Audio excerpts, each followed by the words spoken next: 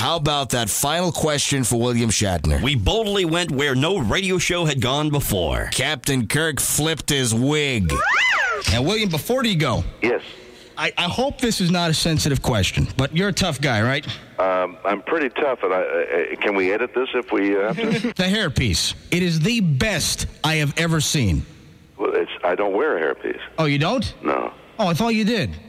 Well, that's the stupidest question I've ever heard. Oh, I thought... Let me put it this way. Yeah. Am I talking to MJ? Yes. Well, MJ stands for the most jerk. What does it stand for? No, William, no. Let me tell you. No, really. No. I don't know how to put this, MJ. But that is a stupid question by a rather stupid person. No, William, no. Tell me again, MJ. Tell me again. What I really want to say is, right.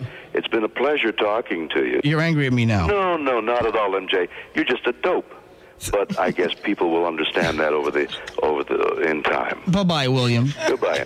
Hung up on William Shatner. Oh, it turned ugly.